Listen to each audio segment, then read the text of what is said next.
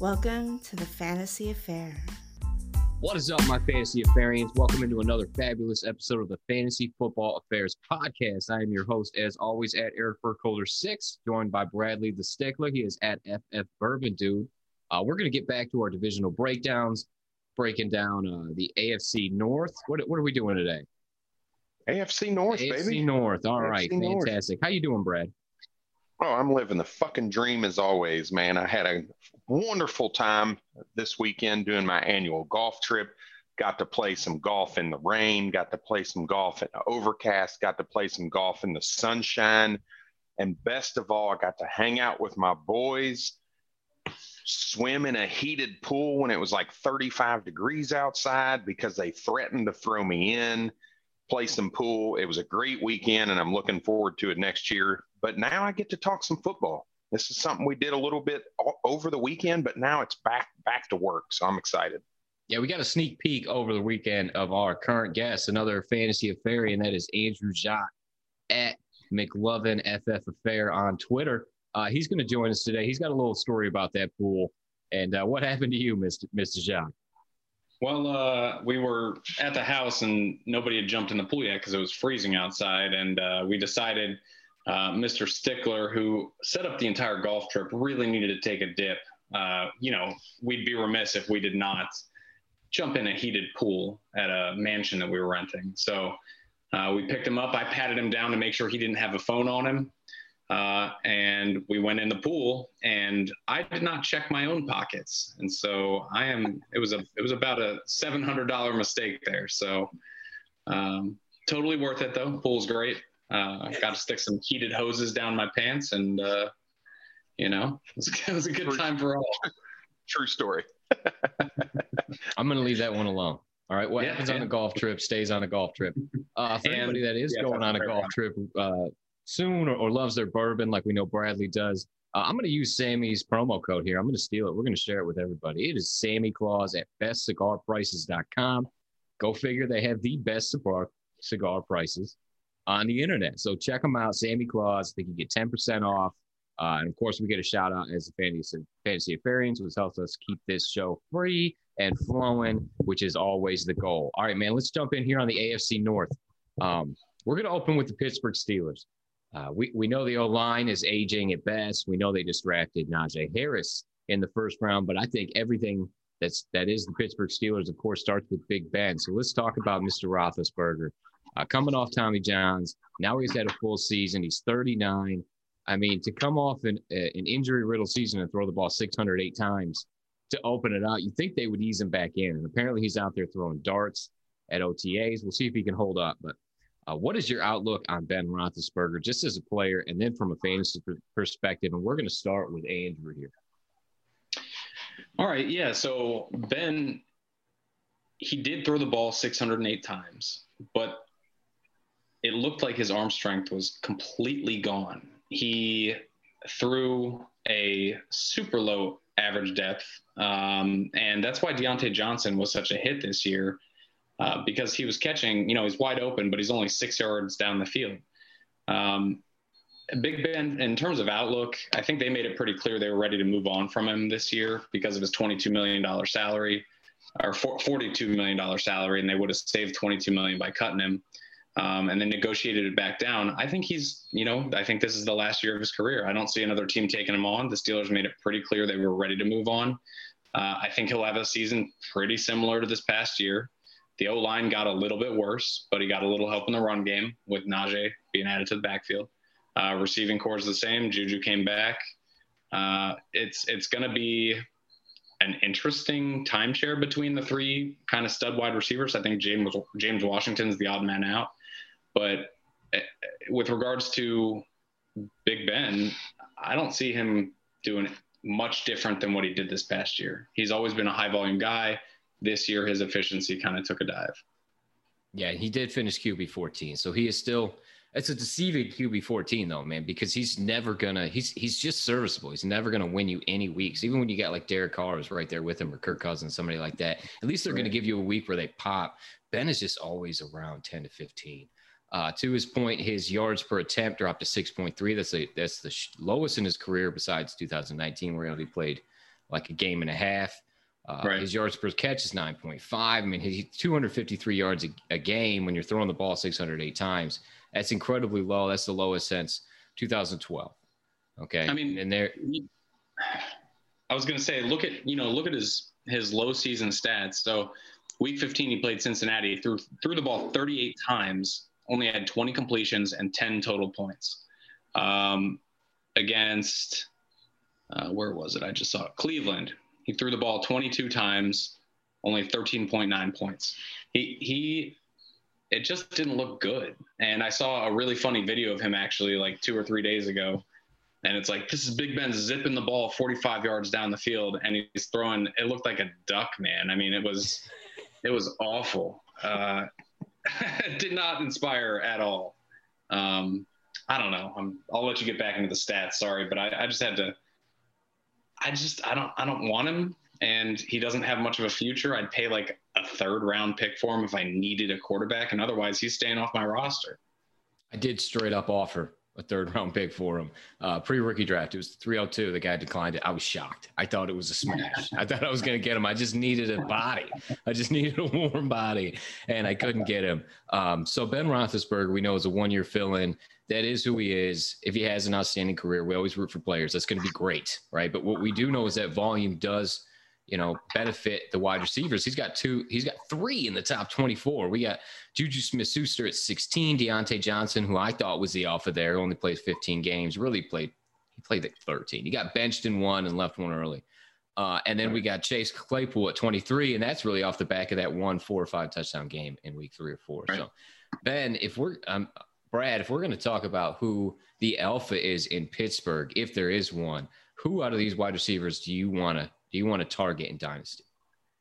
Oh, it's kind of gross, right? But when you got a quarterback who is QB 13 and supports 3 wide receiver 2s in the same season, I'm okay with Ben Roethlisberger. The alpha in my mind, though, is Deontay Johnson. That's the guy that he looks to. That's the guy that he throws the ball to. He looks for that because he doesn't have the arm strength to chuck it downfield to Chase Claypool 15 times a game like he used to be able to do with Antonio Brown, Mike Wallace, and some of those other guys, Emmanuel Sanders, some of those other guys that they used to have there in Pittsburgh. So I'm looking at who is going to be inside the 10-yard line catching the ball. And when you look at the individuals on the team, Juju, Deontay Johnson, their average depth of target was in that 7 yards downfield. James Washington's a little bit deeper. Chase Claypool is even further. Now, the concern I have around Deontay Johnson is the addition of Najee Harris, which I think is a good kind of segue in. But to me, he's going to eat some of those short yardage targets up, some of those outlet passes that Ben needs, because he's only got 2.1 seconds to throw the damn ball before he's laying on his back, right? So they add some offensive linemen in the draft, and you hope that kind of helps that time and gives him the opportunity to get the ball downfield to Chase Claypool or James Washington, depending on the situation. But I believe Deontay Johnson is going to be the target hog in that offense moving forward. If he just needs to clean up those drops. The drops are the big concern, right? Drops are a concern. They say they're a bit fluky, but if you watch the season, man, he's in his own head. So we hope that he gets his mental space cleaned up. Juju is going to operate out of the slot a ton. And so, look, I don't know what to think about Juju. But before we get into the new hotness, that is Najee Harris. That's on everybody's wish list. Let's focus on these wide receivers real quick. Deontay Johnson did have 144 targets. We love that. Caught 88 of them. Man, that puts you right in the discussion for a wide receiver 1. He had less than 1,000 yards. He had 7 touchdowns. Okay, so he's going to need to do some heroics, and yards after the catch isn't really his thing. Now, part of that is because the play hasn't developed. He's only got 2.1 seconds. So when you're looking at Juju, you're looking at Deontay, and you're looking at Chase Claypool, the rookie.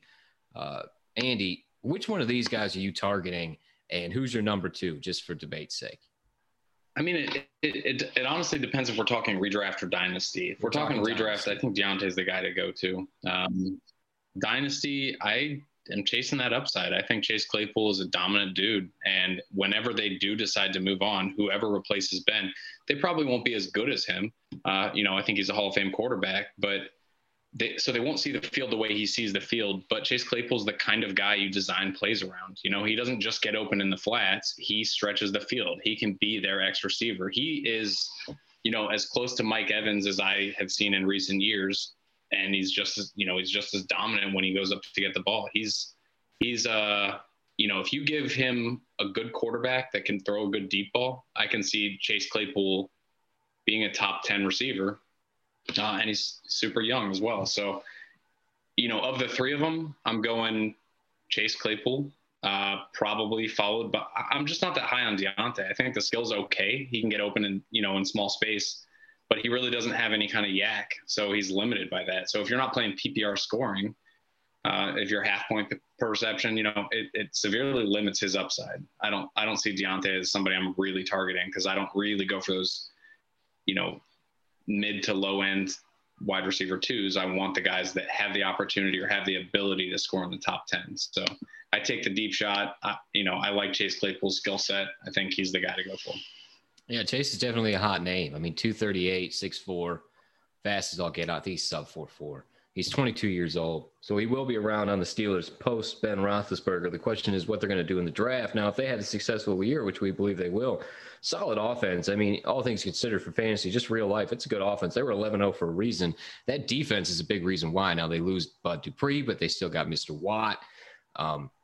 Yeah, I think I think it's Deontay and Claypool and Juju, and I think this is a classic case of if you can find name recognition or somebody that's going to be willing to take one of these and a piece to upgrade to somebody that you know is going to be up there in the top 15, top 10, that's the way to go. And Allen Robinson, you can give Claypool even a first or some shit for Allen Robinson or Deontay and some sort of Deebo Samuels or something for one of those elite wide receivers or an upgrade in a different position. I think that's the way to go. But I'm going to talk about Juju because this is dynasty. We've seen him 128 targets last year, caught 97 of them. That's all good. No yards, did get 9 touchdowns. Bradley put out a great article on Juju and how he dominates the slot NFL wide. He's top 5, top 10 in all these different metrics. And the biggest selling point here is that he returned on a short 1-year deal. A big part of that was he wants to get his catches and his receptions, right? He wants to get his numbers so he can get paid, but he also has the flexibility to leave and choose his new spot. We know that Deshaun Watson's going to go somewhere, and the Houston Texans are going to need weapons, and they're going to need to keep Aaron Rodgers happy at some point. So I think Juju, it's kind of you're punting this year, you know, and you're hoping that there's brighter horizons on the future. But all three of these guys I like, none of them I love, right? We can all agree on that. If you can use them for an upgrade, right? Yeah, I'd add to Juju that, you know, yes, he had fewer targets than Deontay Johnson, but he caught more balls. He caught 9 more balls than Deontay Johnson. So, you know, he was 97, Deontay Johnson was 88. Juju's yards per target, 6.49, Deontay's 6.41. They kind of played similar roles this year where they split out, you know, in the flats where Ben could hit him. Juju, something to point out, I think he actually might kind of stick around in Pittsburgh. Pittsburgh loves Juju Smith-Schuster, and he has a lot of local brand stuff going on that he makes a crap load of money off of. So whenever we're talking about these contracts, and not to mention next year's cap was estimated to be $209 million. So it's going up by almost $30 million. Yeah. So they're going to have the money to pay him if they want him to stick around. He's a good wide receiver, you know, like you talked about all his metrics. He's a solid producer. He finished wide receiver 17, you know, depending on league format, scoring and all that, but around wide receiver 17 last year. He wasn't a bad person to own.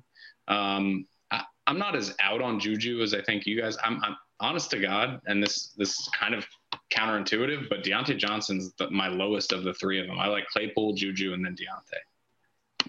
Yeah, especially if you're talking dynasty, right? Because Deontay's connection right now is the fact that he's going to get upwards of 150 targets from Ben Roethlisberger. Is whoever comes in, his incumbent, going to give a damn about that? I mean, it's well known that targets are earned; they're not just given out.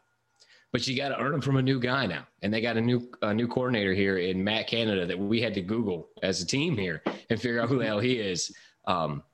So yeah, it's a hot debate. It's fun. We should put up some Twitter polls. Who you want out of the three? I did just grossly overpay for Deontay Johnson. It's crazy. Deontay Johnson had double-digit targets in 10 fucking games last year. 10 games, and he's on the same team with the same quarterback throwing to him. So I don't understand how people can sit here and be like, Diontae Johnson is not good. He's not going to get targets. 10 games of double-digit targets. That's crazy. It's that he can get 150 targets and get less than 1,000 yards and end up wide receiver 20. And so what's the upside? You know, like we can see spikes in volume. We can see spikes in volume coming. Yeah, it's a good asset. We don't want good assets. We want ones. We want ones. If we think Juju's going to be a 1.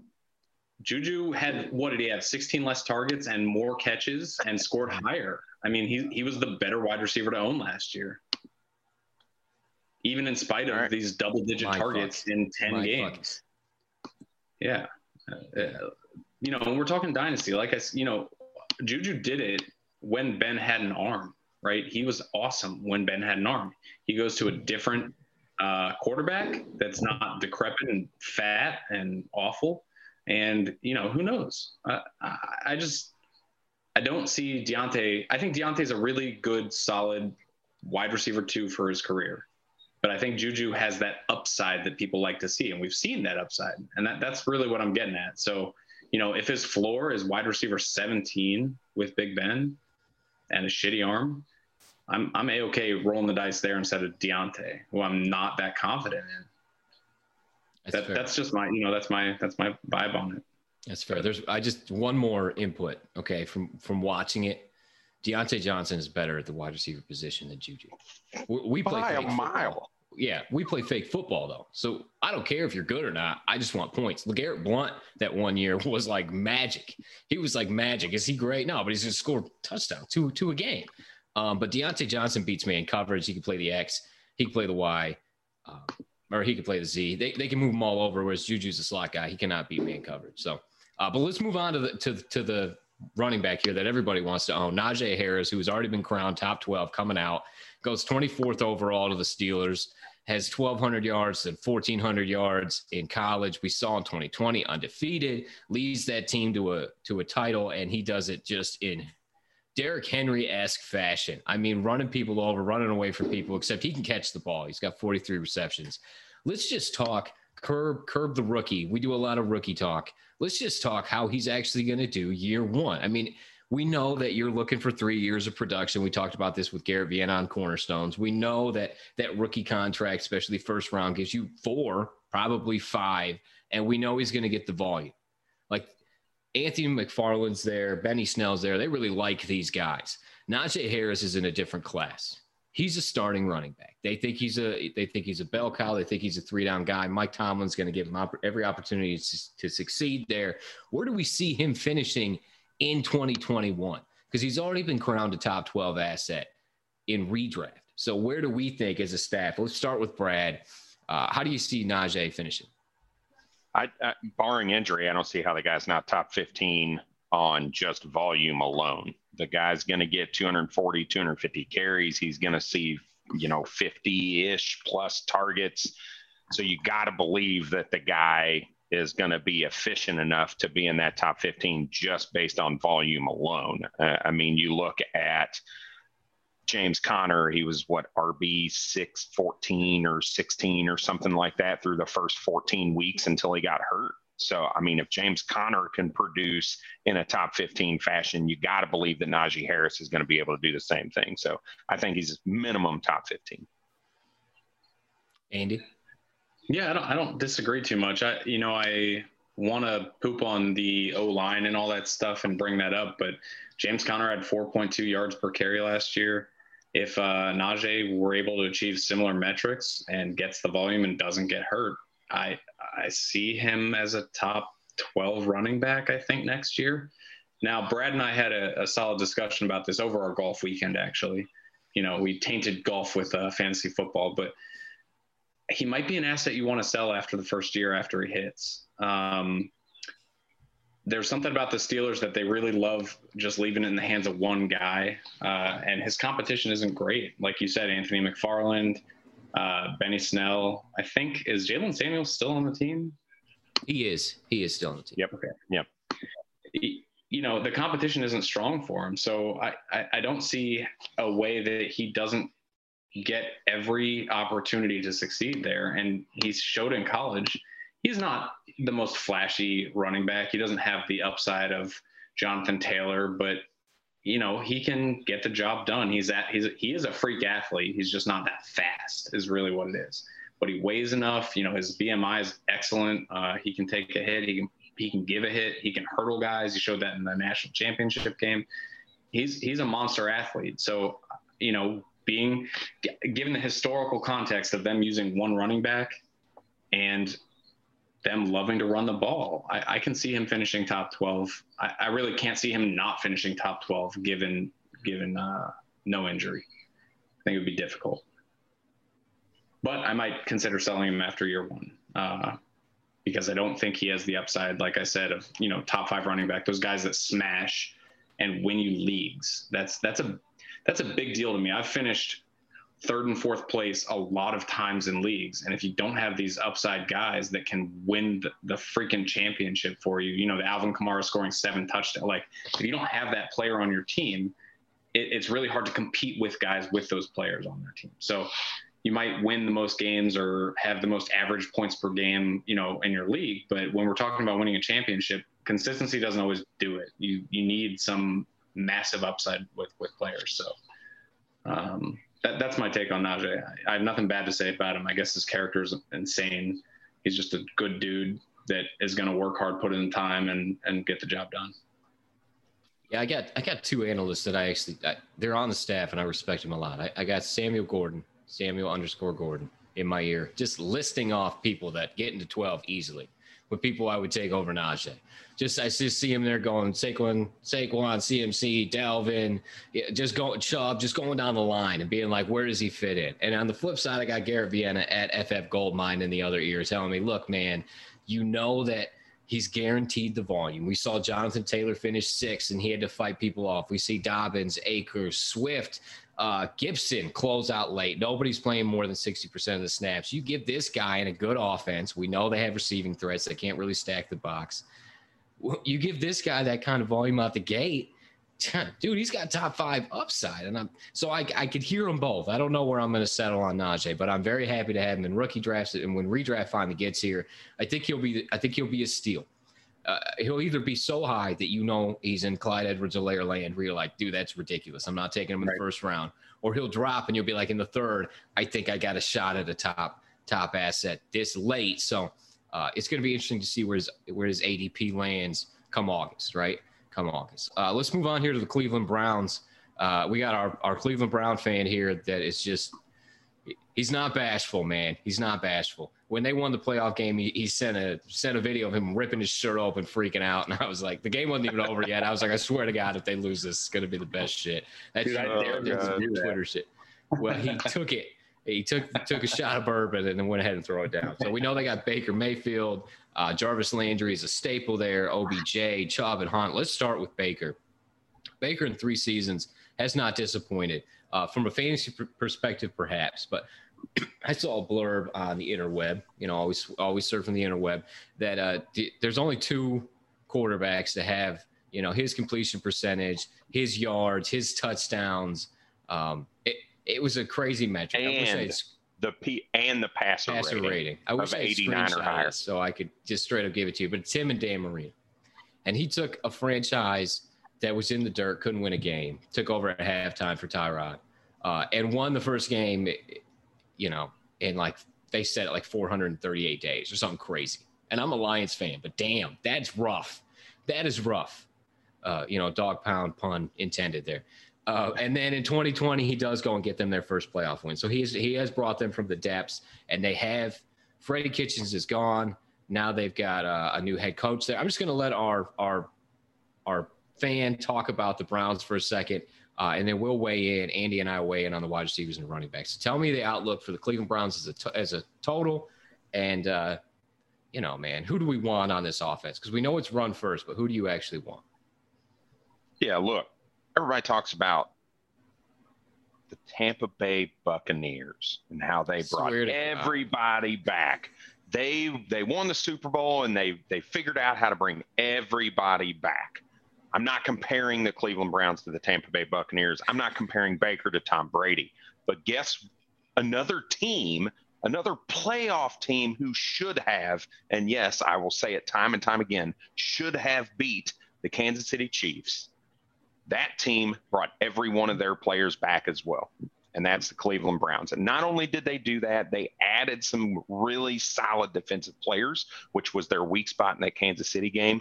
They bring back Odell, which I would highly recommend everybody go and really dig in, because if you just sit there and say that Cleveland's better off with Odell, you're ridiculous. You don't actually watch football and understand what Odell Beckham can do to a defense, regardless of his statistics on the field. What he does for that team helps the team. The fact that the Cleveland Browns were the fact that the Cleveland Browns were scoring more points is important when Odell was on the field. So now we're going to shift to Baker Mayfield. I understand what you're saying. So we're going to shift to Baker Mayfield. I understand what you're saying. I'm just blatantly ignoring it. Yeah, I'm blatantly ignoring you because I don't give a shit, right? It doesn't matter. Baker Mayfield was the PFF rated number 3 quarterback from week 7 on the remainder of the season. New head coach, new offensive coordinator, new system, COVID year. 6 weeks. That's all it took him to be top 5 in PFF rating for a quarterback. If you remove those two, I'll say, and you can always find ways to kind of manipulate statistics, don't hedge it. Which is exactly what I'm going to do. Let's do it. It's exactly what I'm going to do. So week 7 on, this dude goes out and puts up 40 fucking fantasy points. You talk about a guy who can win you a week. 40 points from the quarterback position can win you a week. Then he turns around, he plays the Las Vegas Raiders. It's a windstorm. It's like 40-mile-an-hour winds, and he scores 7 points. And you look at the stat sheet, and everybody says, oh, my God, it's Baker Mayfield. See, he's inconsistent. It's because you don't pay attention. It's because you don't pay attention. You look at the fucking stats, and that's it. Watch the game, and you will see how good of a quarterback he is. You will see how that offense just clicked immediately. It was night and day from the beginning of the season in that terrible game against the Pittsburgh Steelers in week 1 to what they're doing now. Baker Mayfield is going to be a solid top 10 quarterback this year. I'm planting my flag. He is a top 10 fantasy quarterback this season. I don't see a way that he can't be the way that team produced in the second half of the season. There are a lot of great points brought up there. Now, the Cleveland Browns in the playoffs took Kansas City toe-to-toe. They had them at a 4th and 1 with Chad Henne, because Patrick Mahomes is out. Chad Henne's in. And they throw a little pick play to Tyreek Hill. Without that play, what would have happened? What would have happened? Well, they also got screwed on the goal line, if you remember, with that head-to-head Sendejo hit on Higgins. They started on Sendejo. Yeah, they did. Don't even get me started on that. Yes, and they called it a fumble. That is true. So that's tough. That's tough. Good. We like him pissed off. We like him fiery. We don't like him when he's all tame over there. And to his point, there was a monsoon in Cleveland that lasted, I swear to God, like 6 weeks, and they had 3 or 4 home games. So that's going to be a trend for the players we talk about, especially the wide receivers. Jarvis Landry coming off the hip injury. He has some up and down, but closes late. Odell, of course, missed most of the season. Nick Chubb missed a bunch of games, and Kareem Hunt had to fill in there. But when you're in that kind of weather, it's very difficult to score points. And Kevin Stefanski isn't even really trying. He's just trying to win the game. And so you're playing field position, and you're killing the clock to get to the end of the quarter so that when you punt it, you have the wind. And there's all these different factors that play into it. So when you look at totals at the end of the year, that is not the way to win dynasty championships. It's not. Okay, you have to watch the games in season, like literally pay attention to them. And when you do your start stats, you have to pay attention to the weather, and you have to remember that. Okay, you got to, because it is context. And when you look at total points on a season versus points per game, you got to lean points per game. You do. And when you look at, you'll see Nyheim Hines is RB 15, right? Played every game, had some big ones. RB 15, you're going to take him as the 15th, 20th, 25th running back? No, man, because it's context. So if my running back plays 12 games, Chris Carson plays 12 games and scores less points, you look at the points per game, and that's a nice cheat code. But we've heard the crap about Baker Mayfield, who I can almost guarantee will not be a top 10 quarterback in fantasy. I don't think Andy's going to disagree with that. As I can list like 20 guys I want over him. But he does have weapons. and the offense is good. So let's talk about the wide receivers real quick. He highlighted Odell Beckham. Andy, do you want Odell Beckham on any dynasty league? I do not. While Brad was ranting and raving about what OBJ does for the offense, all I can think about is that he has not been he hasn't been a wide receiver one since 2016. Whether that is due to injury, whether that is due to a change in offensive scheme, like when he went to Cleveland, whether that is due to, bad chemistry with the quarterback.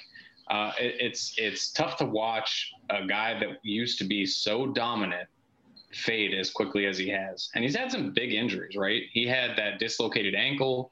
He's had hamstring injuries that are never good. He had a torn ACL this past year. And it wasn't early in the season, right? It was like mid-season. So the guy has proven a lot. I just don't want him on a low passing offense team. When he was in New York. What's up, Brad? Do you want Adam Thielen or Justin Jefferson? Because they're not run first offense. We're not. Well, they also have been greater than wide receiver 13 since 2016. I'm just saying, right? You can't sit there and say, oh, they're run first offense, so you don't want it. That's asinine. I'm going to use your own word. Context matters. They're a low passing offense, and they try to feature OBJ his first 2 years, and he didn't get it done. In just 2020, he only had 6. He was averaging 6 targets per game. I'm not saying he's not a good player and that he doesn't do a lot for the team. He gets double covered a lot. He gets pinched, right? The guy had, what was it against the Ravens? I remember a play where it was like the last play of the game or something like that. And he had like a 60-yard reception where he ran around in circles in the backfield and then scored a touchdown. That made him a good dynasty or a good asset that day.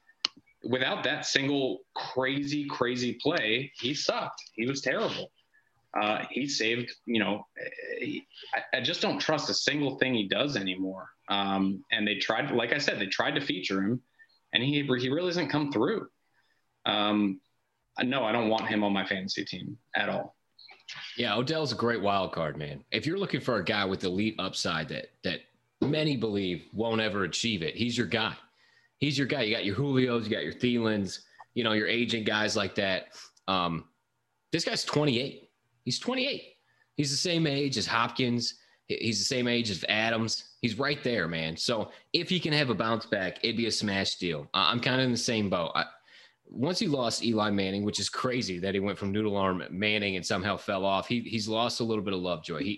He's either doing cocaine in Paris on Instagram or he's skipping OTAs, he's not, or he's throwing a fit on the sideline, or he's getting his hair dyed. He's not the guy I want to lead my football team. But to Brad's point, and I also think that they're better without him. And I highlighted that in season as soon as he got hurt, because I texted my Browns fan and said, look, dude, it's going to help. It's going to help. And I highlighted what I thought would happen, and a lot of those things did transpire. So I'm not saying I do want to add one last thing is, when I say I don't want OBJ, every player has an ADP that I would draft them at. I probably don't want him in top of my first 6 rounds. I would take there are so many players I would take over him right now. If I can get him in the 7th round, yeah, sure. 8th round, yeah, sure. Every player has a point where they're worth something to me. If I'm playing him as like my 3rd flex player or something like that, yeah, I'll take him, obviously. But, I'm not paying top even 20 wide receiver prices for him. That's what I meant when I said that. Yeah, I think that's understood. And top 20 wide receiver, man, there's a shit ton of wide receivers we want. So just to attack his little crap about the Thielen and the JJ, first of all, Minnesota plays in a dome and they don't play defense. They play the Lions, the Packers, and the Bears. Okay. They play no. Browns haven't played defense in a while. They play in a dome, so it doesn't monsoon in Minnesota. And on the flip side, Kirk Cousins had 516 attempts, whereas Baker Mayfield threw 486. So there are more attempts. There are less mouths to feed. There's only one running back that gets hurt. They don't play defense. They play in a dome. Okay, so it is what it is. Let's move on off Odell. Real quick, rapid fire. Would you give up your own 1st and 2nd next year for Odell? Brad? No. How about you? Andy, 1st and 2nd next year. Not even see, and I think I might, man, because if you're on the cusp of a title, what is that? Jalen Waddle and Amari Rodgers? Fuck yeah, I would trade Jalen Waddle and Amari Rodgers for Odell Beckham. So It's your own cup of tea, but you got to win. The beauty of the trading your own first is if you somehow don't make the playoffs, you just got you bent over for no reason. Let's move on to Mr. Reliable Jarvis Landry, coming off the hip injury, but closes out strong. I think he was wide receiver 33 in PPR leagues. We're talking about a guy that commands about 130, 150 targets a game, always in the mix, solid wide receiver 2, really not going to win you a league, but definitely going to keep you afloat. Pretty quickly here, Andy, how do you feel about Jarvis going forward in that offense? He's also, I think he's 28 as well. Yeah, they were teammates at LSU. He's like 100 days younger. He's 20. I have some notes written down about Jarvis, but just to keep him short, he's perpetually underrated. He's always a value whenever you draft him. And his worst finish in the last, 1, 2, 3, 4, 5, 6 years is wide receiver 33. And he's had 3 wide receiver 1 seasons, 2 wide receiver 2 seasons. I'm not buying him at like all costs or anything, but he's a solid pickup. He's a good guy to own. How about you, Brad? Yes, I agree. Yeah. I have nothing of value to add. No. To go back to my old comments Nothing earlier. Notable. God, nothing of value that is notable. Some crap like that. It was so funny, dude. It's going to be a drop. Like it's the best thing ever. It's going to come after every promo we've ever had. But yeah, that's well said, dude. He is who he is. You like Bobby Trees, you should like Jarvis Landry. He's 28. He's consistent as all get out. He's very obtainable. I have him in definitely more than half of my leagues. I have Jarvis Landry on my team, and I'm happy about it. So, again, we look at points per game, not point totals. Okay, so when you're looking for upside, we're looking for stability. You got to look at totals because they got to play the whole season. They got to be there at the end for you. Jarvis Landry, I think, is – we say alpha all the fucking time on this, but I think he is. I think he's the best wide receiver on every team he's ever played on. That includes the current Cleveland Browns. Let's move on to the running backs. Real quick before we do that, I'm going to cut you off. Yeah. I think a good buy is Donovan Peoples-Jones. Really? You're not worried about Anthony Schwartz? You're not worried about re-signing Higgins? You still like DPP? So Higgins is on a 1-year deal. DPJ is listed behind OBJ in terms of the depth chart on the Cleveland Browns. DPJ he started the year off with a ton of kick returns. That was his main stat. Mm-hmm. And he ended the year playing just a crap load on the field. And this is well after OBJ went out is when he started getting his time on the field, his reps on the field. The guy was a 5-star athlete in college. He didn't play well. He played at Michigan. They sucked. So he sucked. And he had 5th-round draft capital, I think, for the Browns. I just think he doesn't cost very much at all, less than a 3rd-round pick probably in 2021 draft class, and you can get him and maybe, he pulls it out. If you look at his stats to finish the season, he finished with 17.7 points per game, 13.4 points per game, 17.7 points, 13.4 points, 9.5 points. And he was playing on 60% of the snaps. So he started to earn his reps, and he's a possible guy that could show up. I think he's a good sleeper. If we see Odell Beckham moved, or if we see him hurt, that is the beneficiary because he is a field stretcher. To your point, he played with Shea Patterson at Michigan, is well known as the Harbaugh bump. That's what Nico Collins is getting coming out, going to Houston, and that's the hype he's getting. Donovan Peoples-Jones. Look, I'm from Michigan, so I know who the kid is. I had him on a lot of leagues, but he is attainable even for me. I gave up him in 2 fourths for what I think is going to be a very high 3rd in 2023, just trying to move extra assets to move up somewhere else. That's kind of my point. It costs virtually nothing. Virtually nothing. And he's a flyer, and they could move on from OBJ, especially with the Baker Mayfield contract incoming. When they start to extend him, they actually have to pay their quarterback money. Dollars get pinched, and I think it's something to keep on your radar is buying Donovan Peoples-Jones. Yeah, I think he's a DFS play. I don't think he's a season-long guy. Maybe a little bit of a redraft waiver wire. We will say his name again, though, because the guy's good. The kid is good, and the opportunity is there, especially with Baker Mayfield, who we just found out was better than Tom Brady and Dan Marino. We heard it out of Stickler's mouth. Talk to me about Nick Chubb. Give me some more blasphemy about he's the best running back in the league. Don't talk to me about pure rusher. Let me talk about fantasy, where he's going to finish. Now, he had limited games last year, and still, where did he finish? 9? 11? And he played 12 games, nine in PPR leagues, and he played 12 games. Like, this guy's awesome, and Kareem Hunt is still there. So are you worried about Kareem Hunt? Are you worried about his age as he is creeping up there? Nick Chubb is going to be, let's see, he's 25, so he's coming up to his second contract. Are there any fears with Nick Chubb? Is he a buy for you? Because we know he's a smash and redraft. I'm trying to buy him right now. I've got a contender. I need another running back, and I'm making a move to get him because I still believe that in a couple years you can get good value out of him. He is, you've already kind of alluded to at least my feelings about it. I think he's the best pure runner in the game, period. Now, because Kareem Hunt is there, that caps his upside from a fantasy perspective.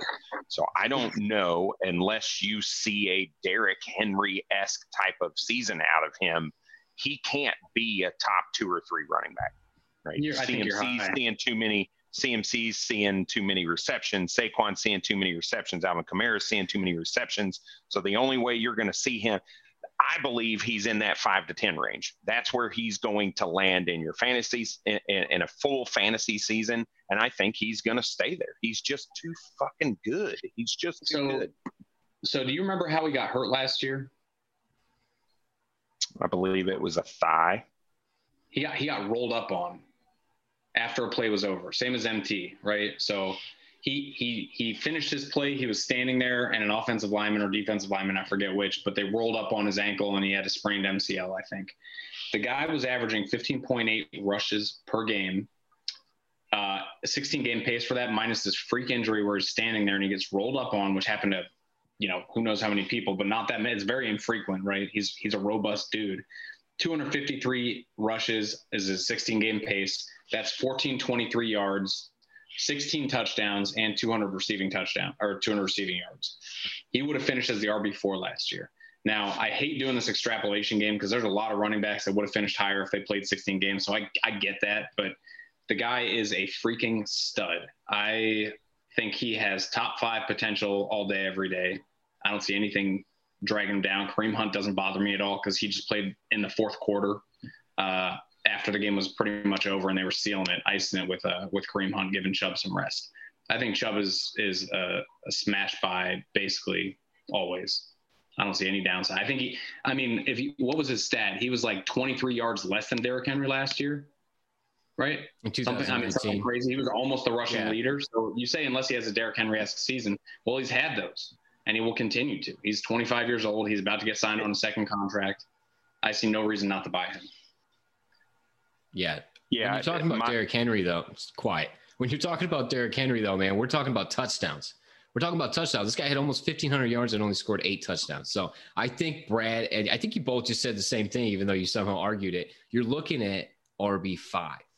That's what you're looking at. That is damn good. Now, if other people get hurt and he gets to play it out, then we're looking at him going up. If for some reason Kareem Hunt gets hurt and he gets a few more receptions, because we know Kareem Hunt, this guy had like 18 targets, whereas Kareem Hunt had 51. So if you swap all those over to Kareem Hunt, you swap all those over to Nick Chubb. That's what we're looking for, right? Right, Brad? That's what we're looking for. Like 60, 70 targets, double-digit touchdowns, and that 1,500 yards rushing. That'll get you. I just like to point this out. The stat I just read is that he finished with 16 touchdowns. That was his 16-game pace. So he was pacing the exact same as Derrick Henry's touchdown pace last year when Derrick Henry finished as RB5. So I'm not disagreeing with you. I just want to point out that is exactly within his realm of finishing. Yeah, it is. But to Eric's point, and the reason that I couldn't pay the same as I would pay for a CMC or a Saquon Barkley is because Kareem Hunt is the target guy. If they go down, Kareem Hunt is on the field. All you got to do is watch the games. If they're trailing by more than a touchdown, Nick Chubb's not really on the field that much. He loses a lot of snaps. Now, the hope, especially this year, is that defense takes a step forward with the addition, their first round and their second round draft picks, both being on defense, a corner and a linebacker. They add Grant Delpit, they add Greedy Williams. You hope that defense is a little more robust and can keep them from allowing some of those games to get out of reach. But if they don't, Kareem Hunt will relegate him to the bench in passing downs. It will happen. And you've seen it the last 2 years, and I think that's going to continue to happen because Kareem Hunt, in his own right, is a fucking really good running back. Really good. So they're going to find ways to get him on the field, and that's going to limit the upside of Nick Chubb a little bit. No doubt. Let's talk Kareem Hunt real quick. 51 receptions, or 51 targets, 38 receptions. The guy has 1,100 yards, finishes RB10 in PPR leagues. This is not a handcuff. This is a guy with standalone value. But what we were dreaming of was that top 5 upside if Nick Chubb got hurt. Nick got hurt, and we didn't see it. What you got to remember is they were playing in monsoons in those games, and they were still adjusting from losing Odell. And they still have Nick Stefanski. It's his first season. So there's a lot going on. But at age 25, both of these players are highly obtainable for very little reason, for different reasons, right? But their presence on the same team is going to make people hesitate. Now, we've seen a lot of teams put up 2 good running backs. And I think this is just another situation. We've seen Sean Payton do it multiple times. I mean, New Orleans does it almost every year. We've seen the Chargers do it with Eckler and Melvin Gordon. All right. And now we're going to watch the Browns do it again. We're going to have 2 fantasy relevant running backs playing every single game that they're both on the field. So they're both solid buys because the running back position is so difficult to obtain. Like if you go, we're going to move on here to the Baltimore Ravens. You go try and obtain J.K. Dobbins, for instance, and it's just what people want from him. I mean, it's atrocious. It's atrocious. Like they want another rookie running back and a first and something else, you know? So these guys are great buys, especially for contenders. But if you're not a contender, I'm shocked that you still want Chubb because I'm scared of the second contract. I think this is the year that you play him this year. He gets signed the big payday. You play him again, and then you move on. So I think you're getting 2. So I don't necessarily have him as a buy. Let's move on here to the Baltimore Ravens. Now, they let Mark Ingram go. They still have the Gus Edwards, right? They get J.K. Dobbins. We're going to talk J.K., who finishes somewhere in the 20s at the running back position. Sleeper's screwing me. So RB17. He's RB17, okay? And he plays like 60% of snaps, like, I don't know, like 6 or 7 games this past year. Still ends up with 805 yards. Does have some targets, which is shocking, 24. He's got more than Nick Chubb. But he scores 9 touchdowns, and that's what's going to put him in the solid RB2 range. So we're going to talk Dobbins real quick. We're going to open with Andy because I know what Brad's thoughts are on Dobbins, right? So, Andy, what are the amount of touchdowns that J.K. can get in a year? Now, we know Lamar's he's going to siphon some of those, but that offense is good. That O-line is great. Where do you see J.K. finishing this year? It's always hard for me to try to add that 17th game, you know? Yeah, it's weird. It is weird. It makes 1,000 a different, 1,000 is less of an accomplishment now for rushing or receiving yards. I had him pegged for about a 12 or 13 touchdowns in a 16 game. So I'll add another touchdown, I guess. So 13 or 14 touchdowns feels like a reasonable expectation out of him. I wouldn't project him for anything over 220 rushing attempts. I think that's again, a reasonable. What's that? It's a solid number. That's a reasonable. Yeah, it's a solid number. The dude's going to produce, and the greatest trait he has that wasn't mentioned yet is his efficiency. So being in that zone scheme, running offense with Lamar Jackson, Dobbins has every opportunity to succeed. The guy was, I think, 3 years in a row, 2,000-yard rusher, or 2 years in a row in college, something like that. The guy's a stud. He's a physical specimen. He's going to hit the hole, and he's going to run up the field. He had over 5 yards per carry, I think, 6 yards per carry his rookie year. And something, it's pretty common with rookies, but I'll just bring it up again on the pod, is, his first few games, his first 6 games, he had 25 rushes or 4.1 rushes per game. His final 9 games, he had 12.1 rushes per game with a high of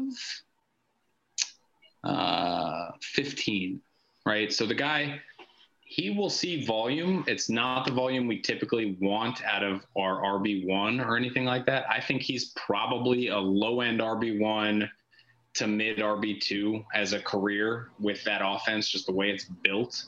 I think he's always going to be an efficient runner. He'll get a bunch of touchdowns, more than the average running back would with the number of rushes he's getting, and he'll have some targets, but not anything to write home about.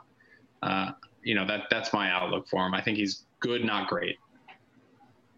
Man, that's tough to hear because his volume, like you said, it's probably never going to get up over 250 because Lamar Jackson's there. Now, there's a chance that there's a chance that they throw the ball more. There's a chance that they get away from Lamar running the ball more. I don't see that happening because why would you handicap your teams? He's a cheat code. You're going to use the cheat code. Why wouldn't you use it? Why wouldn't you? Now, when JK came out go ahead. I mean, I was going to say, I do think they're going to try to throw the ball more. And they've shown that by, obtaining Sammy Watkins, taking Rashad Bateman in the first round. They have Mark Andrews. They have Hollywood, who they took in the first round. They have a lot invested in their receiving core, but I think so while I do think they are going to raise the number of pass attempts per game that they throw, it's not going to be some outlandish number. It's not going to go from, I think it's like 28 right now. It's not going up to 40, right? But it might go up to 30. It might do 2 extra pass attempts per game. And now the defenses have to cover, they can't stick 9 men in the box or anything like that. They can't go crazy covering these rushing attacks. And that's been the only way they stop Lamar and Dobbins. So I think Dobbins' efficiency is always going to be his strong suit. And if he gets that 220 touches, maybe he has a really, really good season. I don't see him with the upside of these absolute workhorse running backs that are getting, 80 targets a year. I just don't see him with that kind of upside. I can't project that. Yeah, it really hurts you in PPR leagues. But we just saw Mark Ingram finish very high. And if you score 15, 16 touchdowns, that's going to get it done. So we know that Gus Edwards gets more than 5 a carry. I don't think he's really a threat, but he's not going away. So he's going to cap you to some capacity. He also had 10 touches within the 5, whereas you flip it over to Dobbins, only had 9. Now, a lot of that is that he's a rookie, but we saw him get the ball week 1 in the red zone. He scored a touchdown that way. So it's going to be interesting season for JK. This is why when we did the Najee Harris talk, the more I start talking these running backs, I have a tough time saying he's going to finish top 12. Like, would you want Najee Harris or JK Dobbins? Andy, go. Najee. All right, Brad. Dobbins. I think I want Dobbins too, but I'm at least torn. Like, we can all agree that we could see it go either way, right? Like, you have your preference, but they're in the same realm. So to just say that he's top 12, we have a tough time with. Let's move on here. We're running out of time. Let's go to Lamar Jackson, who had less than 400 passing attempts last year, 376, right? 376. Now he's got a ton of rushing yards, threw for less than 3,000 yards, but even as an MVP, threw for 31-27. So what he does is he gets in the end zone. He threw 36 touchdowns in 2019 and 26 in 2020. So if you're looking at pass catchers, you're looking at touchdowns. They do sign Sammy Watkins, who hasn't been relevant, I don't know, since 2014, his rookie year. I guess he was okay. They have Hollywood Brown there and Rashad Bateman. Let's talk Hollywood and Rashad Bateman. Andy, which one would you rather have, and where do you rank them in one season? It's not necessarily redraft, but in the upcoming season, where do you have them fall? That's a good question. I think I want Hollywood of the two. And it's not because I'm necessarily high on Hollywood. I just don't see that passing attack getting the volume that you need to the receivers without the efficiency that I think Hollywood can bring. What do I have here? I have Lamar Jackson threw 26.7 times per game in 2019 in his MVP season, 8.9% touchdown rate. In 2020, he threw 25 times per game for a 6.9% touchdown rate. So he was very efficient with his touchdowns. A lot of those go to Mark Andrews. If you look at Hollywood's receiving background, the first 8 weeks, everybody was pretty pissed off. And then the last 6 weeks, the guy finished with 18.5, 14.9, 13, 17.8, 13, and 22 points. So he put up really, really solid numbers. I think Rashad Bateman helps open him up a bit. He is always going to be, to me, kind of that field stretcher, boom bust kind of guy. But they have a place on my roster. He doesn't cost a ton. He's probably a 10th roundish draft pick this year. Lost a little value from last year. So, I can see him producing, and he's probably, of the two, the guy I'd pick. I like Rashad Bateman's talent. I just he went to the wrong team. when you're looking at 376 pass attempts and you're looking at the wide receiver position, man, you need Boom. You need Boom because everybody's going to have bust weeks. Marquise Brown, 8 touchdowns in the last 2 years, right? Back-to-back seasons. I think that's correct. 7 in 2019, 8 in 2020. Yeah.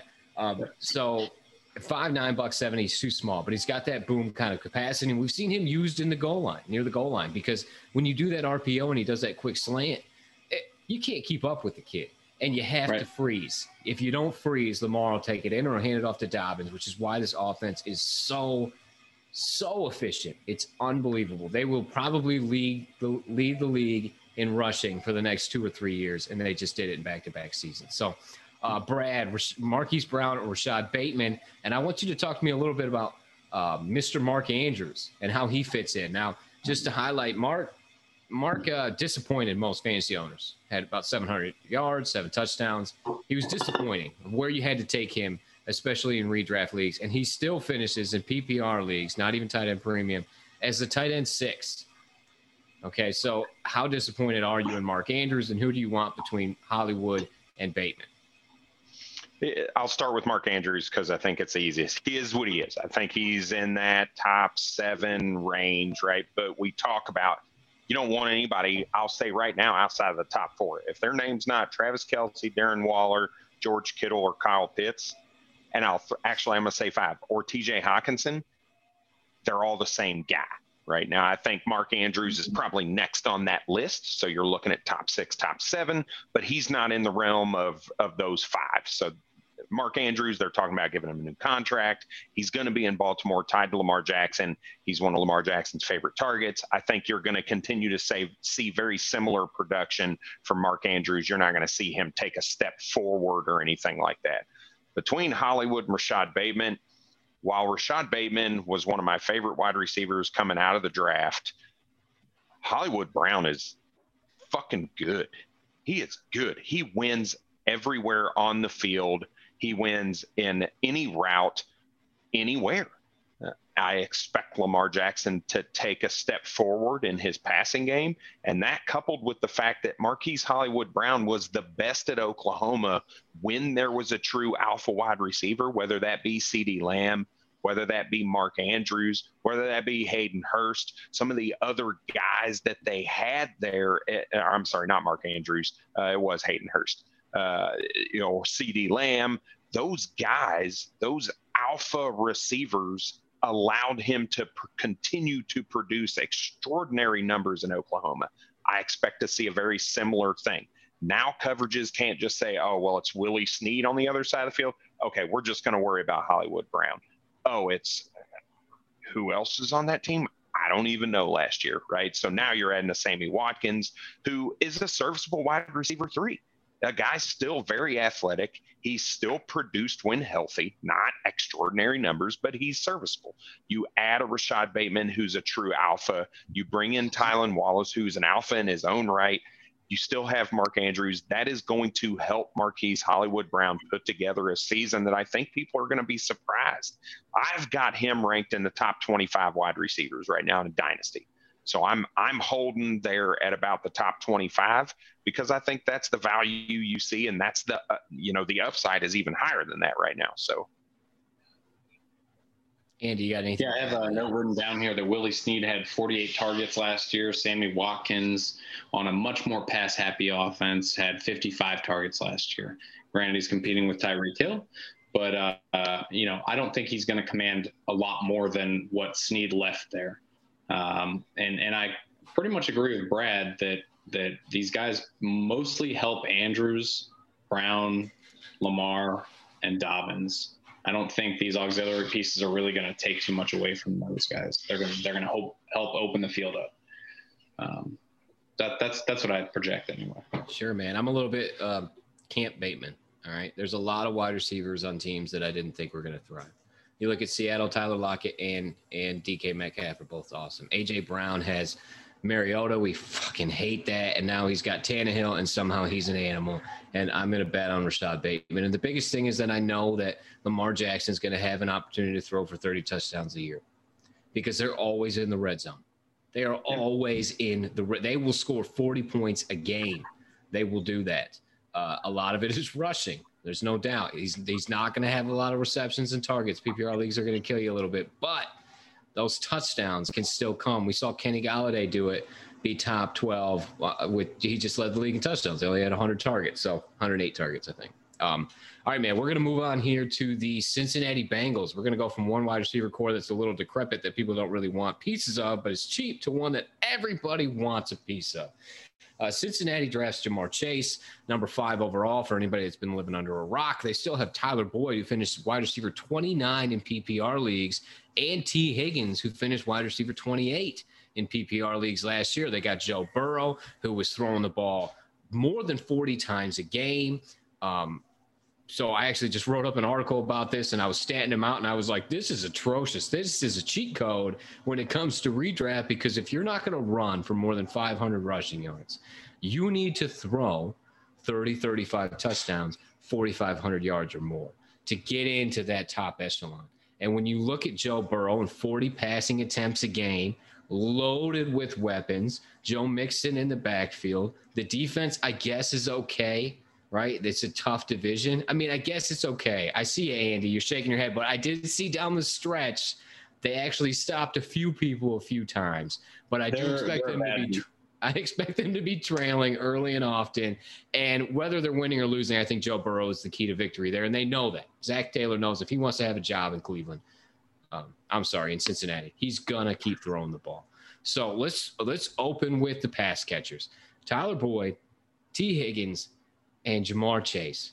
Now, Bradley has thrown out the word alpha. I'm going to go look it up. I think I've heard it 17 times today, and he's about to say it a few more times right here. Out of these three, because they're all viable, we're looking at a little bit of a Pittsburgh Steelers-esque thing where you think they all have a chance to finish top 30, top 24, whatever. Who's the best buy, and who's the one you want the most? Chase, Higgins, Boyd. T. Higgins is the best buy. Everybody's scared because they drafted Ja'Marr Chase, which is asinine. There are a lot of teams that have 2 wide receivers produce. I'm in camp T. Higgins as we'll add, what were you at, number 14? We'll say number 15, the alpha in that offense.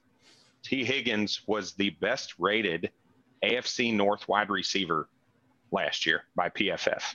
Now, and he's a rookie. Just to put that into perspective, Odell's gone. Landry has a broken hip.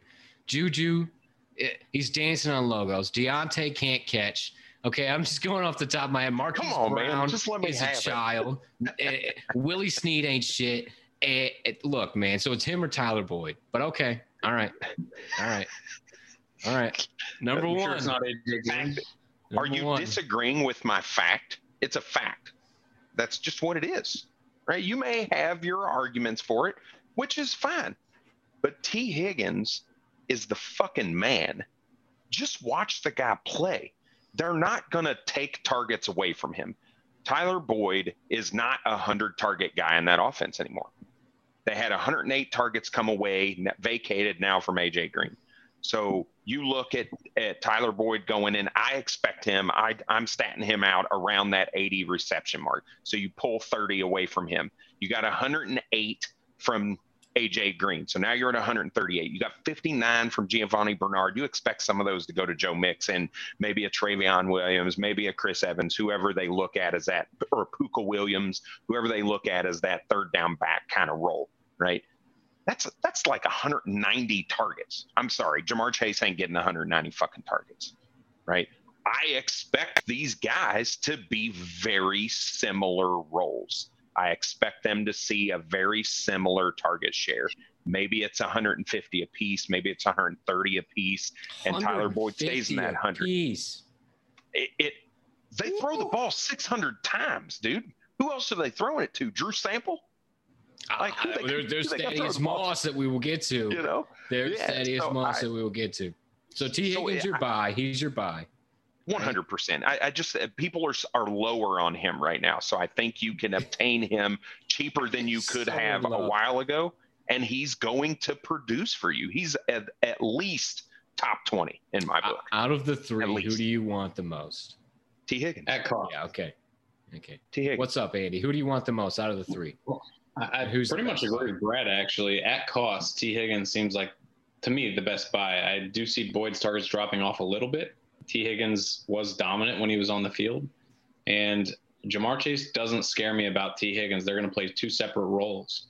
Ja'Marr Chase is going to actually open that offense quite a bit up, I think, because he's a speed freak. He's awesome. I love Ja'Marr Chase. It's not like I won't take him as well, but at cost, of the three, T. Higgins is the guy I want out of that wide receiving group. Ja'Marr Chase I'll take at a discount if I can get him. Like rookie drafts, I've said it for a long time, they're the cheapest you're ever going to get somebody. I got Ja'Marr Chase at I think the 110 in a Superflex league. 109. 109. Okay, there we go. So, it didn't cost an arm and a leg, and that's a price I'm absolutely willing to pay for that talent because he could blow up. He should blow up. Something Brad's not mentioning or taking into account is how inefficient that offense was. So they were throwing 40 times a game because AJ Green couldn't catch anything. So if those were completions instead of missed balls, right? If that was Ja'Marr Chase that's catching the ball and he can actually do it, they're moving down the field and they don't have to throw 3 more times to get that same yardage or 5 more times to get that same yardage. It's something to think about with these offenses that are improving is that they should become more efficient. Now that does lead to more red zone attempts, which is great for big wide receivers like T. Higgins. There we go. So I'm a big fan of T. Higgins. I think he's a buy right now, especially with the Ja'Marr Chase discount you'll get on him. And like I said, at cost, that's who I want.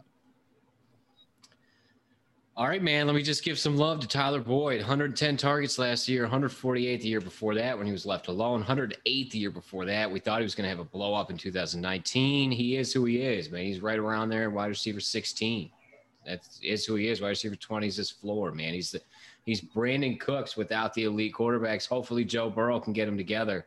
AJ Green leaves 108 targets. That's what they were referring to. So you split those up. So if everybody gets the same and you get 110, 108, 108, you got 3 top 30 wide receivers. Who do you think can break into the top 10? Now, these two fools, brilliant young men, I think it's T. Higgins. I love that because I'm a Ja'Marr Chase guy. And my argument is being used against me. Ja'Marr Chase is the X. When I saw Joe Burrow scramble, when you actually watch the games, he throws it deep. He was 0 for 22 on passing attempts, past 20 yards, no picks, overthrowing everybody. But that's his outlet, is throw it past the safety and see if my guy can go get it. And I watched Ja'Marr go get it. It's college. I get that. But he did it all day, every day.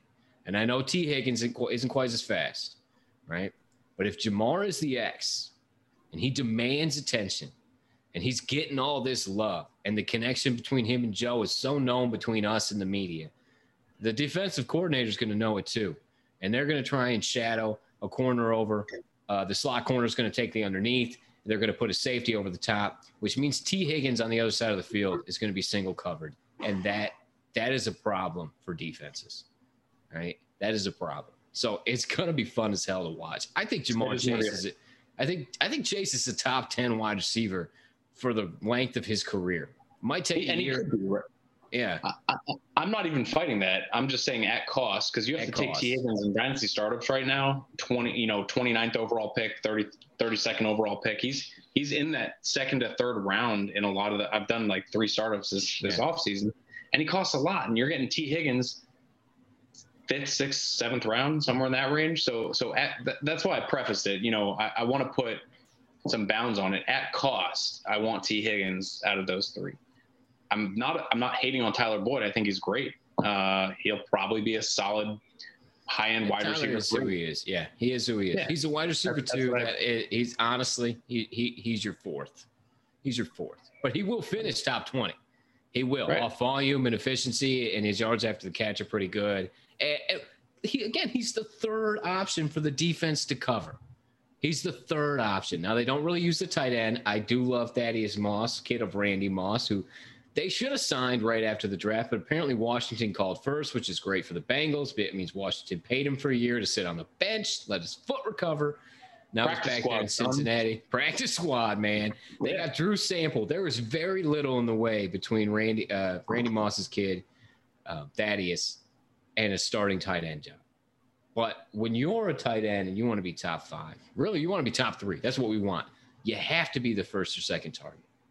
You have to be. I'm probably, I think I'm one of the few people that thinks the tight end pool of relevant players is going to expand a little bit, because the reason Brad talked about you wanting a top 5, top 6, whatever tight end, and everybody else is the same, is because there's such a drop off in talent and exposure.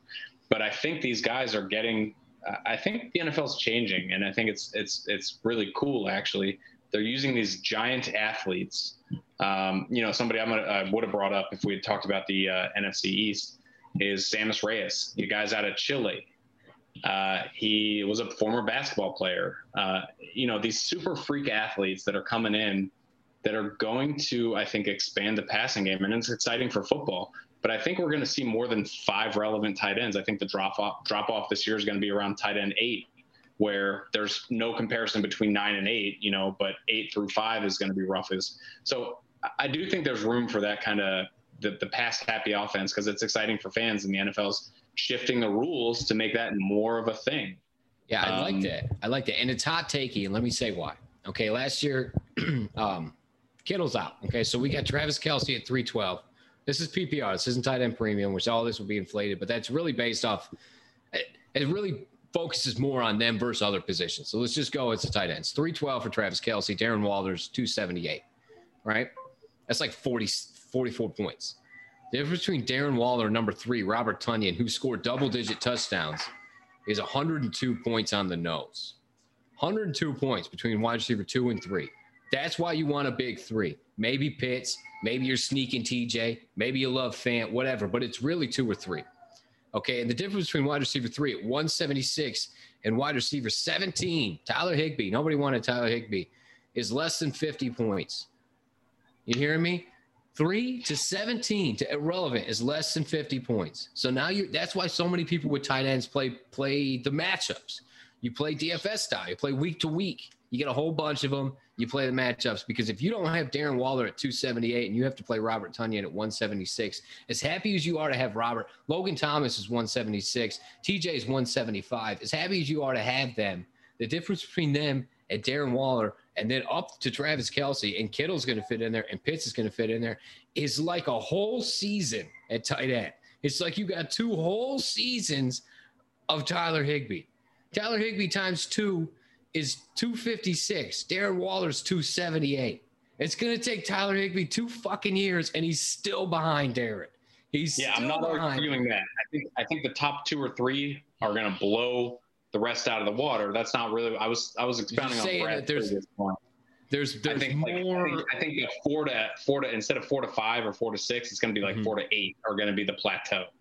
That's what I was getting at. Sorry, I didn't mean to conflate Kelce's freaky production with anybody else, because he is a monster. Okay, all right. We wanted to clarify because it's a big difference. Brad, you're dying to speak. What is it? Well, no, so you talked about Ja'Marr Chase. I just want to throw one more thing out there, right? When you look at Ja'Marr Chase and you're talking about him being the outlet and the down the field threat kind of guy, we got to remember, Ja'Marr Chase is the first, second, and third read. Let me just be clear. Let me clarify that. I think Ja'Marr Chase is the first, second, and third read. I think Ja'Marr Chase and Joe Burrow are going to get married on a beach somewhere. They are. And they're going to live happily ever after. And they're never going to win a Super Bowl. And they are just going to score touchdowns and get yards and win me titles. I don't think it's close between him and T. Higgins. Your argument that T. Higgins is an alpha is fine. Your argument that T. Higgins is going to be incredibly valuable is fine. Is T. Higgins ever going to outscore Ja'Marr Chase? Fuck, I don't know. I don't know, man. I don't know. But if I'm betting on somebody, it's Chase. And I didn't care where he went, and I could not be happier. Unless somehow he went to Atlanta and they traded Julio. I guess maybe I'd be cool with that. But I would rather go against Higgins than Ridley, and I would rather rock with Burrow than Matt Ryan. So I don't think it could have got better. Somebody I want to bring up real quick that furthers the argument that they're going to keep this passing offense, this passing attack up. They lost William Jackson III in the offseason, and that guy is an elite cornerback. He was the first person or the first free agent that Washington signed actually in the free agency. And I read into him, and the guy was a shutdown corner. He was amazing.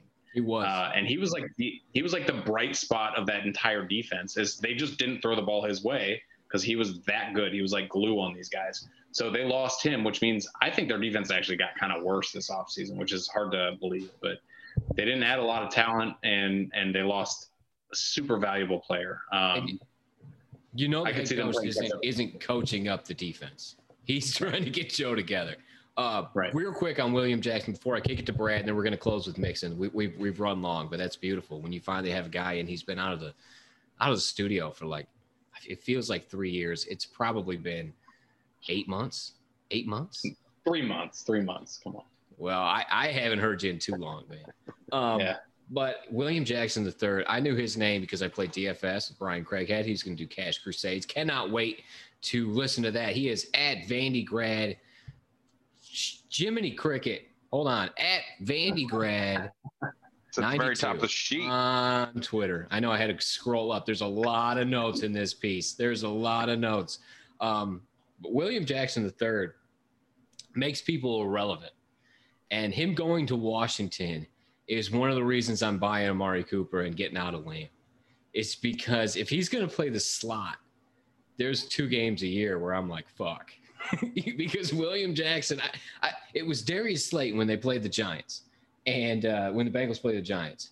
And they were like, Slayton is trash, and that's why you want to start, Sterling Shepard and Ingram and everybody. And I was like, well, that doesn't make any sense. And they started talking about William Jackson. It was Mike Clay going on and on and on. Number 3 ranked slot corner. And I'm like, all right, this guy, clearly Mike Clay knows what the hell he's talking about. Like, he does his homework, right? So I go and look into it, and I have Game Pass, and you can watch the games, and you can watch the over-the-top view. And I'm staring at a corner, which most of the time he's not doing anything. So you kind of take notes on the other people as you're going. And I was like, this dude is in that guy's jersey. And when he's not, he's fucking with the quarterback. He's making it look like he's not, like he's looking over here. Like, oh, I don't know. And then jumping the ball. I was like, this guy is as legit as it gets. So the fact he went to Washington changes a lot of teams. Devonta Smith, Jalen Reagor. Don't like that. CeeDee Lamb, Amari Cooper will be outside. Gallup will be outside. But if they put Amari in the slot, don't like that, man. It's going to be a problem. And then the Giants, the only one I like is Kenny Golladay, because whoever they try and slow into that slot is going to have a tough time at least twice a year. Brad, talk to me about these wide receivers real quick. Let's close on Joe Mixon. Is it Joe Mixon season? Yeah, I think so, right? When you think about, we talked earlier about Giovanni Bernard and his 59 targets, him showing up in Tampa Bay. Some of those targets, if not all of them, are going to be going to Joe Mixon, right? They drafted Puka Williams. They've got Travion Williams. They brought in Chris Evans as well, right? Are you worried about those guys taking a bunch of work from Joe Mixon? Absolutely not. The concern that everybody has is his health. When he's on the field, he's elite. He is an RB1. He should be in your lineup. I believe you got to roll with it. You can't base your strategy on health. So with a healthy season, this guy's top 6, top 7 potential, right? When you're looking at a guy who touches the ball 230, 240 times on the field, and he turns around and gets 50 to 60 catches as well, I think you have to think about the upside that Joe Mixon could bring to that offense. So, Andy, where are you at with it? I'm happy to disagree with you. I think we've seen Joe Mixon's upside already. He has a top 10, top 9 upside, and I think that's where it ends. Joe Mixon averaged 19.8 rushes per game when he was in last season, 3.6 yards per carry, 4 to 3 targets per game. And if you average that out over a 16-game season, 316 rushes. Bernard only had 12 rushes in the first 6 games when Mixon was healthy. So you're not gaining any rushing advantage, right? Those touches aren't going anywhere. So he's already kind of maxed out on touches per game. And then you look at Bernard's targets. His targets were 7. In the first 6 games, Giovanni Bernard had 5, 7, and 3 targets. Well, guess what? They just added Jamar Chase, and they have Samaje Perine, Travion Williams, Chris Evans, and Puka Williams in the backfield. So those guys are going to soak up some usage, right? They are nobody, but my only point is that I don't see him getting, he was already averaging 3 to 4 targets per game. I don't think he goes up to 9 targets a game. That's kind of a stupid projection. I don't see that happening. They use other guys, and Bernard's fine at pass catching, but I just don't see the ceiling being that high. 3.6 yards per carry. They didn't do a lot to bolster that offensive line. They could have, but they picked Ja'Marr Chase. They could have done something for Joe Burrow for that rushing attack, but they were betting on getting somebody in the second round that didn't happen because they got jumped with, I think Sam Cosmi got picked before they could pick. So things happen that I don't think they anticipated exactly, and they waited too long to pick offensive linemen up, and I just don't see the efficiency in that rushing attack getting much better. I think he's going to be fine, but I think his ceiling is top 9. That I think is the best he can do. Yeah, I fully agree. Joe Mixon is 24 years old. We just talked about Kareem Hunt, who kicked a girl in the head in Cleveland and decided to stay and play for the Browns. He's 25. He's on his second contract. We talked about Nick Chubb coming up on his second contract. Joe Mixon is in his. He's in year 2. Last year was year 1, right? Because he forced the issue. The reason that he fell to the Bengals coming out of college is character issues. He got kicked off Oklahoma squad. Talent is there. Character issues are still rising. He forces them to be like, pay me or I'm out, and they fold. They say, hey, man, we want you around. Joe Mixon's talent is very undeniable. And if you tune into a game and he finally gets the ball in his hands, it shows. His upside is capped by his lack of receptions, to Andy's point, and the inefficiency at the running game. He averages less than 5 yards a carry in every season. He had 4.9 in 2018, drops to 4.1, drops to 3.6 in just 6 games last year. They're going to throw the ball 40 times a game. How many plays are they going to freaking get? 50, 55, 60, 65? If you're a great offense, you get 65 plays, right? They're not going to get that, okay, unless the defense is Swiss cheese and lets everybody in on the first play. And if they do, then Joe Mixon's phased out. Joe Mixon is either he gets 94% of the snaps and never leaves on third down, which is what you hear from camp. It's what I hear every year, or he's toast. When we get in the offseason, we lose track of the storylines that happen throughout the year. We lose track of what we think of people throughout the season, and we lose track of the rises and falls in a career. This guy goes from 3.5, 4.9, 4.1, 3.6. After his third year, he demands a contract, gets it, plays 6 games. They bring in a quarterback. They draft a wide receiver. They draft another wide receiver, top 5. They ignore the offensive line. They ignore the defense. They have a pass-happy coordinator. They have a pass-happy coach. Joe Mixon's an afterthought. Okay, so when we're in the off-season, this is what we chase. We chase volume, man. We chase volume. Would you rather have Joe Mixon or David Montgomery? Brad? Joe Mixon. Andy? Mixon. Would you rather have Joe Mixon or Derrick Henry? Brad? It's dynasty. Joe Mixon. Andy? Derrick Henry, I'll take him. Would you rather have Joe Mixon or Miles Sanders? Brad? Joe Mixon. Andy? Sanders. See? And so how about Josh Jacobs? Let's go one more. Brad? Mixon or Jacobs? Mixon. How about you, Andy? I'm weirdly high on Josh Jacobs, so I'll take Jacobs. Okay, I will take every single one of those people. Derrick Henry is a ride or die. This is it, right? Maybe you want Mixon for age, but Mixon could be toast too. Everybody else is in their first contract. They're going to get a payday. They've already finished higher. All of them have already finished higher, right? Except for outside of Miles Sanders. He's the question mark. So this is put up or shut up time. This is when everybody that is out is gonna sell. This is when you buy, okay? And if you're trying to sell, God, you just hope to all get out somebody's trying to buy him, because this is a tough time for Joe. And Brad is over there rolling his eyes like a 17-year-old freshman. Y'all are insane. This guy, the last 2 seasons, the last 2 seasons before this, he's had almost 1,200 yards and 50 targets. He had so you're telling me it's not reasonable. Stop. Right. He had 1168 on 237 rushing attempts. That's okay. He had 1137 on 278 rushing attempts. Yep. That's bad. That's bad. Yep. That's not good. That's not getting it done. They bring in fewer yards per carry than James Conner last year. I really don't care. He still had 1,200 yards, right? Here's my point is, my point is he's going to be in that range. He's getting those carries. He's getting 230 to 260, somewhere in there carries. He's going to be in that 11 to 1,200 yard mark. He's going to get 50 targets, if not more, right? The fact that they add Ja'Marr Chase is kind of irrelevant because they've got 180 some odd vacated targets and Ja'Marr Chase isn't getting those, right? The argument should be the team's going to score more fucking points. The reason Joe Mixon hasn't finished above RB10 is not because of his yardage. It's not because of receptions. It's because of touchdowns based on his volume. If he gets the same volume he's gotten in those 2 years, and you expect the offense to be better and scoring more touchdowns, he's going to be better. The fact that you would take all of those guys over Joe Mixon blows my fucking mind.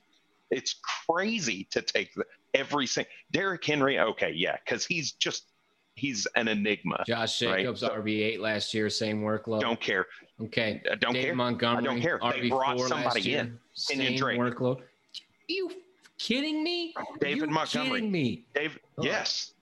Well, David hold on. Montgomery, he did everything in the last 5 or 6 games. He was irrelevant the rest of the season. Brad he didn't do anything until the back end of the season. So this is crazy to think that. Andy, you said top 9. Okay, fine, yeah, that's fine. I'm not take some of these other guys above him is asinine. I'll do it all day. I'll do it all day, every day, and twice on Sunday. We need a water. Because Sundays when they have some kind of bet or something. Brad, we've got so many bets going, I can't keep track. We need to put up a literal board in the background and write them in. I will take all of them over Mixon, every single one of them. This is it, man. This is the year. And we play Dynasty. If Joe Mixon falls on his face or rolls an ankle or only plays 10 games, it's over. It's over. He's an RB2 and an RB1 price. He is. It's the same thing we talked about J.K. Dobbins. Andrew brought it up. I'm all about Dobbins, man. I crawled up his ass. I'm a little Matty Daddy Jr. over here. I'm like, this motherfucker's he's a beast.